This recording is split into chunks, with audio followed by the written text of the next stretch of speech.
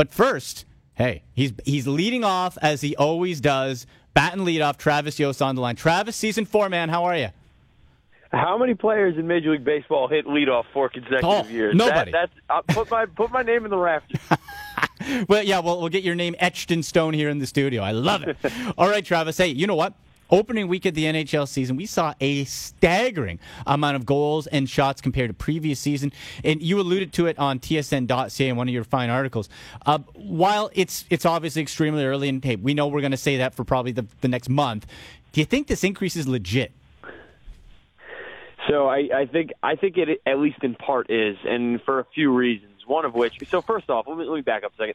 Last Wednesday, I'm sitting here and watching my 6th, 7th day of hockey, and I'm like, this looks a lot different than what it did from last year. There were so many more up-tempo, high-pressure games, not nearly as much hockey being played in the neutral zones. There was a lot of counterattacking opportunity for both sides. It was really what the NHL has tried to be for so long but can never get there. It was fun. It was entertaining. There's scoring chances all over the place. There's shots all over the place. The goal scoring was up. And that was mostly at 5-on-5. But even at the change in officiating has had an impact, at least to start the year too.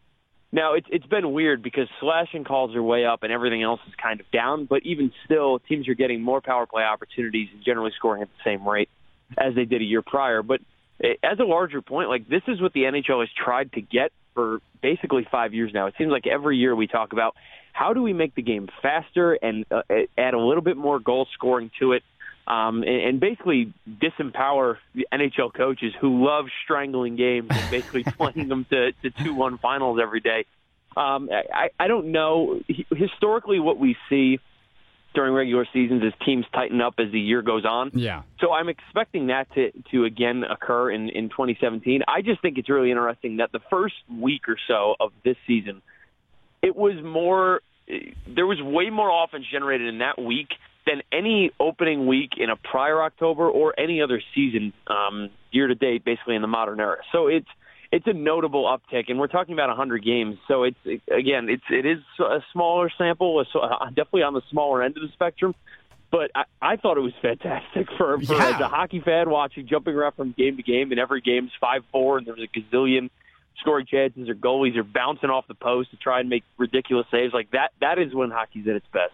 Oh, I'm with you 100%. And you mentioned the penalties there, and I have to wonder, all right, how much of this is power play induced compared to even strength? And as the teams get used to the new rules and kind of come back down, is that going to lower scoring?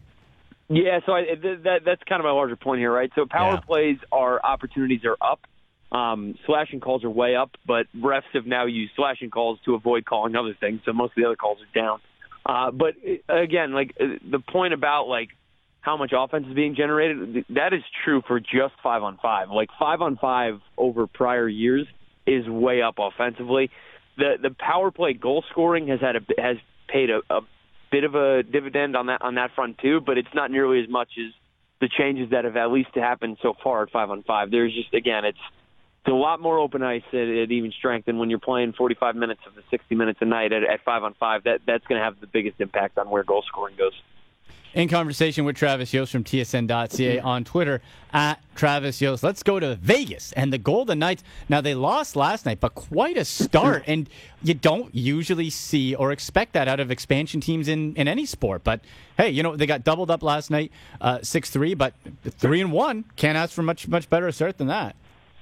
No, and this is the really interesting thing about Vegas, is Vegas had an opportunity to actually, in my opinion, make a pretty decent expansion year one team. They totally punted on that opportunity, and I understand that. They basically said, look, we're not going to take a lot of these players that you're quote-unquote exposing. We're going to make side deals and get prospects and picks, and we're going to build for 3 years out. Great. Okay, fine. I'm fine with that strategy. I expected the team to be absolutely rancid this year, but I'm fine with that strategy. The opening week, though, and I get it, they played Arizona twice. They played a Dallas team who's hit or miss, and last night they played Detroit. So we're not talking about murderer's row of opponents, but they have been competitive in every single game. The opening period last night against Detroit and large parts of the Arizona game, both Arizona games actually, they were the better team. I mean, take the nets away, take the goals away, and just watch two teams skate 5-on-5 or 4-on-4, whatever it was that game state. Vegas looked like the better team. They are an underrated skating team. They are a very strong, in my opinion, forechecking team relative to where I expected them to be. And the biggest surprise of them all, something that I don't expect to continue, but it's been one of the linchpins behind why they're playing so well, is they're getting goal scoring. And that to me was going to be the big, and still will be, the reason why they missed the playoffs. That's where the red flag is. It's how many guys in this lineup can actually score goals consistently. So James Neal is an obvious one. You've got other guys in the lineup, Cody Eakin, Jonathan Marchessault, who can chip in from time to time, but when they go through a 2-week stretch when they're scoring ones and twos basically across the board, and it's going to happen, how many games are they going to actually win? Because they're going to be outshot on most nights. Marc-Andre Fleury is solid, if not maybe the best goalie in the world. You know, he's a solid Tier 2, Tier 3 goalie, but having him 5 years ago would probably have been better. The team is definitely way further along than I would have anticipated, but I still wonder where this direction goes when James Neal, who, by the way, scored again last night, I don't – That to me is the coolest story of the NHL season so far, is that James Neal is literally cannot be stopped, and he's playing on a team that was expected to win like 8 games. Well, Travis, a guy that has actually in the past been near unstoppable, Alex Ovechkin. Right? What a pace to start the year. As more goals than and this is as of Friday, more goals than 11 teams, and he was shooting at a 32% clip. I know you love me some Ovi, buddy. What are you thinking of Ovechkin? Yeah, I love Ovi. He makes James Neal look like a scrub fourth liner who can't score because his first off, how many years are we going to sit here and watch Ovechkin score from the left circle with no pressure on him on a 5-on-5 or 5-on-4 situation? Like, have teams realized that his office is the left circle? That's where he's going to shoot from. They're going to get you. So again, I'm making it a little bit more simplistic because Nicholas Backstrom and every other weapon around there makes it so difficult for the West to really contain the Capitals. And they do a brilliant and masterful job of setting up those opportunities for Ovechkin in the left circle. But like the guy cannot miss right now, and he is shooting absolute darts. Like I was watching. a couple nights ago, Patrick Laine scored just a ridiculous goal, and I think he is pretty much unanimous everyone's favorite shooter in the league right now.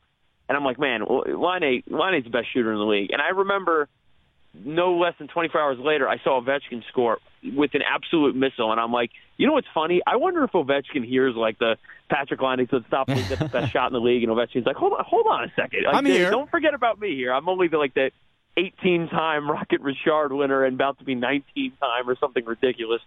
So I love I really hope, and I think there is a little bit of that internal competition where it's like, oh, that kid's the best shooter in the league.